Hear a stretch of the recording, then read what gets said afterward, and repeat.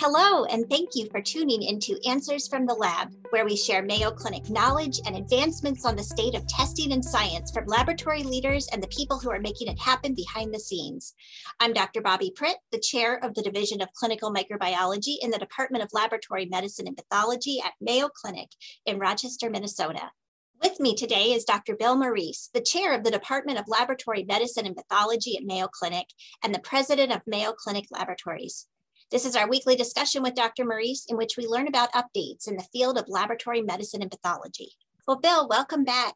Yeah, another weekly conversation. So we've had quite a few, and I enjoy them immensely, and it looks like people do as well because they do tune into some of our podcasts. So yeah, I got some comments the other day when I was walking through one of our laboratories out of our downtown site, and people just stopped me as I was walking through the lab and said, "Oh, thank you for doing the podcast." So that was really great to hear that people are tuning in and hopefully getting some good messages out of this. Yeah, exactly.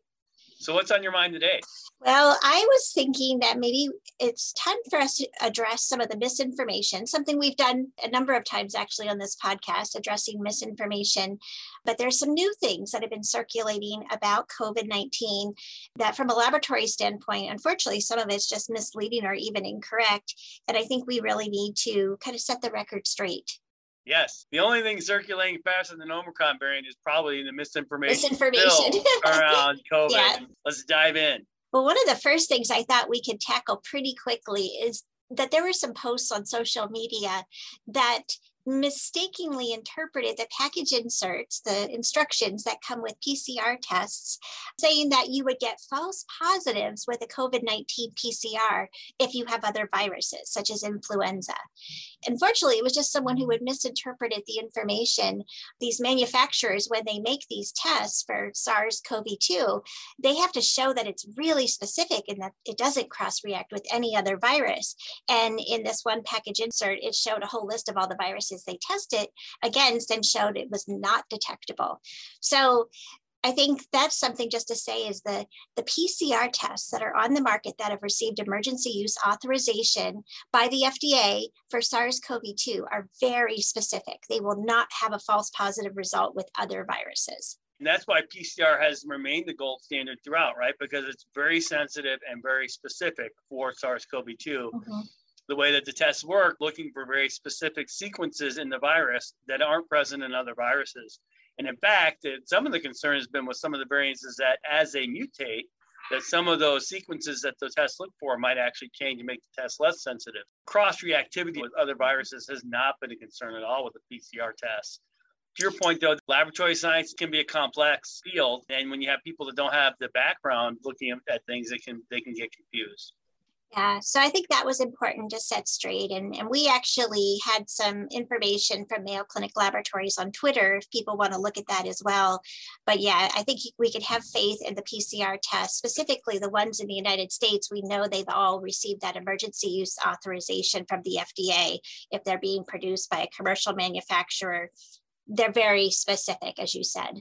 Exactly. And I think there's even information on those tests through the FDA website. I think if you searched, and you can actually see for yourself what was submitted and why the EUA was granted. So yes, I agree. People can be confident in the tests and even confident the way that the laboratory works in validating the test. Because the other thing that's come up, of course, again, is the crossing threshold or CT value, or how many times you run the PCR before you call it positive. Those are things that the labs all work on and validate. It's not like we just make up a number. So people should remember and know that actually the laboratory is actually one of the most regulated areas in healthcare. And this is well pre-COVID. So we're really held to a very high standard. And we would hold ourselves to that same high standard because we want to give people the right information. Yeah, we're all about quality in the laboratory, and we're highly regulated and have processes for everything. Yes. So yes, rest assured that we have a very rigorous process for validating any new test. Exactly. And that's something that will continue to come up. And it's also important to remember, as I'm sure we'll discuss, that any test has to be taken in the clinical context in which it's being offered too, when you think about false positives and all that kind of stuff. So Well, the other thing I wanted to mention is I've been seeing some opinion pieces where people have said that perhaps PCR tests for COVID-19 are obsolete, that we don't need them anymore because antigen tests provide all the information that you need. And I think that's another bit of misleading information because, as you and I know, PCR tests are our most sensitive tests out there. And I think that for confirming acute infection, they're really still our gold standard test.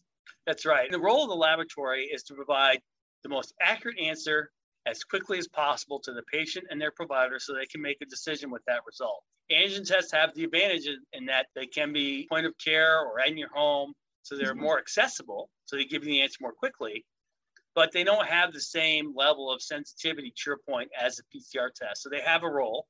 People should remember, antigen tests have been around for a long time. Our ability to do them has been around for a long time. We haven't done a lot of them for respiratory viruses because most often we wanted to do a PCR type of a test to make a really accurate diagnosis. It's just within a pandemic, you have so many people needing to know if they have COVID. There's been innovation around improving those tests, but still in all, they're an important tool, but they don't replace the PCR test, to your point. And that's really where in laboratories, we have to be very engaged, again, as laboratory professionals, helping to explain people the difference between different tests, where they might be applicable, where they might not, why you might use one versus the other. As you know, Bobby, that's a lot of what we do even for the physicians that we work with, right? Yeah. That's one reason why pathologists are called the doctor's doctor, because we're often consulted with by other providers to say, what's the best test for this question? Yeah, we have to be good communicators and be able to talk to a number of different audiences. So our fellow colleagues, other physicians, but then also the general public, people in the laboratory, so many different people that would benefit from having conversations with their pathologists and laboratory scientists to really understand the tests that they're ordering for their patients. Exactly. Or it makes sense of the results. And it's interesting. I know you have, of course, a very strong background in education. One thing a lot of people might not know is that one thing that has evolved in the education of laboratory medicine and pathology residents is they actually have to demonstrate competency in communicating with clinicians around some of these issues. That's how important it is to our profession.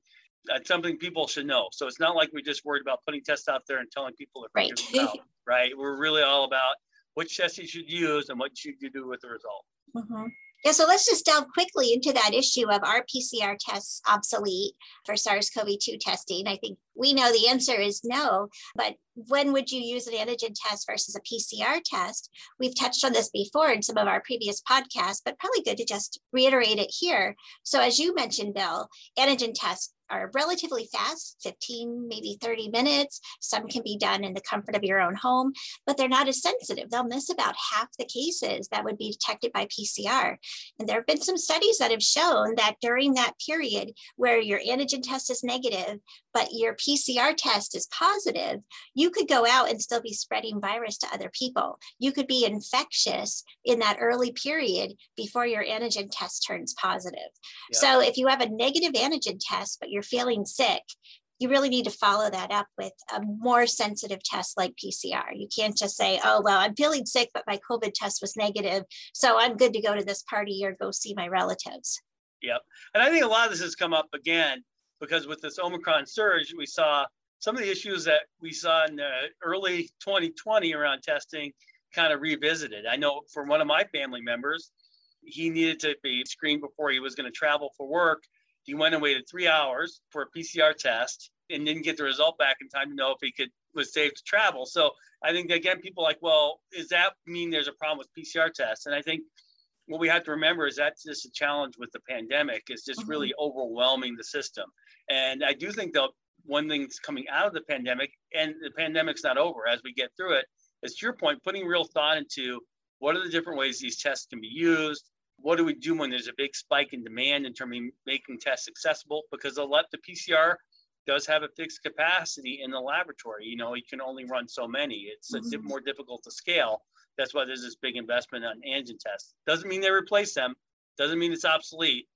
Just means that we had to put a lot of thought into how to use all the tools we have available, depending on the situation. And there could be a role for antigen tests going forward for many of the accessibility, the convenience, some of the things you described, especially, think about communities that have difficulty getting access to testing, that these could really be helpful. One of the really cool areas of innovation I just saw last week as well demonstrated is that there's a lot of concern, of course, around testing. For some of the self-administered tests, you have to go online and do a Zoom and have someone guide you through it.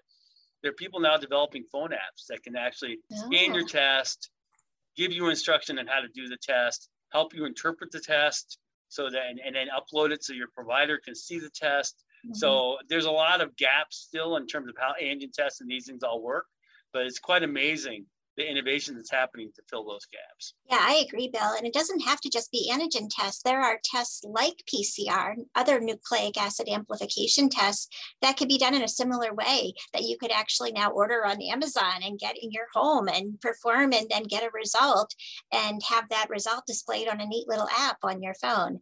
So I think that's going to help as well. It's not that antigen tests are inherently better at being able to be used in the home. We now know with some of these new innovations that these PCR-like tests can also serve that role. And we also know that there's some point of care PCR tests that will give you a result in about 30 minutes.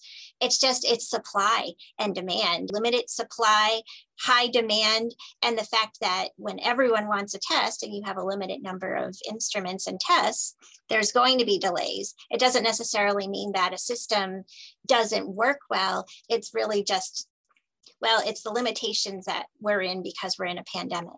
Yep. And that's going to be what we have to manage through as we get through this. And hopefully we'll be through it here soon. But the other thing that will be interesting, though, is how all this is going to change just people's approach to managing their health going forward, between having tests that are accessible, remote visits. There's all kinds of things. You look at even pharmacies have been much more engaged in testing. So Amazon, to your point, it's going to be really interesting at some point because all this infrastructure is going to be built. And at some point, the pandemic demand will go away, but the infrastructure will remain.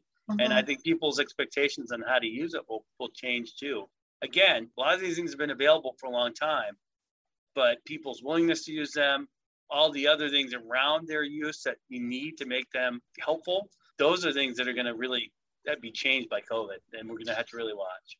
They really have changed. People now know what an antigen test is or what PCR is, which is something that 10 years ago, 5 years ago, even 2.5 years ago, I would say that they were not part of the general lingo for the general public.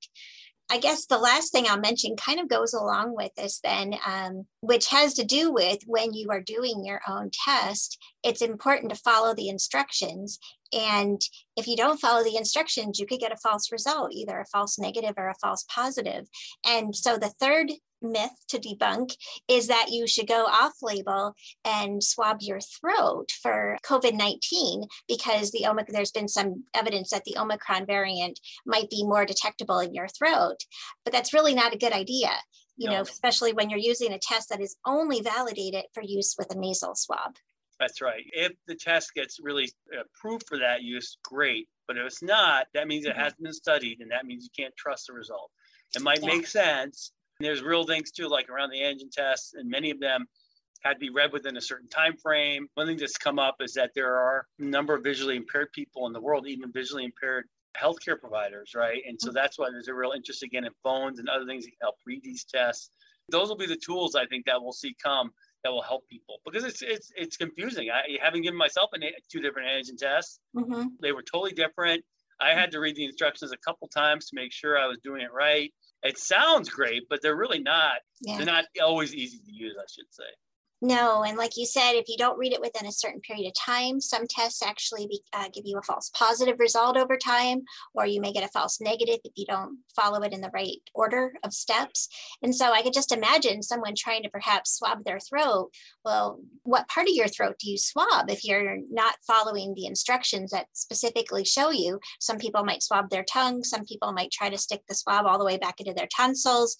You're using a swab that's not designed to go into your mouth. There's a choking risk. So there's all sorts of things, all sorts of reasons why you wouldn't want to ever go off label with any of these tests that you perform yourself. Yeah, and I guess that brings us full circle, because off label also means where you're getting your information. So, and that's the danger of social media. You've done a lot. Our colleague, Dr. Binnicker, Dr. Yao, just from Mayo alone, myself, have spent a lot, there's things that are in the media that we have done, and in addition to these podcasts, and that's really what people should look to, whether it's Mayo Clinic or if it's another healthcare organization you really trust, because even some of the lay press, to your point, can be misleading. So really going to those sources is important. And if you have questions, really looking to those sources for your answers. Well said. Well, I think that was pretty good. We covered a number of different bits of misinformation there. Yeah, we did. I'd like to say we won't have to do it again, but oh, I'm sure we will. Probably will. So, well, and Zoe, give us more to talk about. That's right. Well, until next week, Bill, have a great week and stay warm. Yeah, I'll do my best. You too. Okay.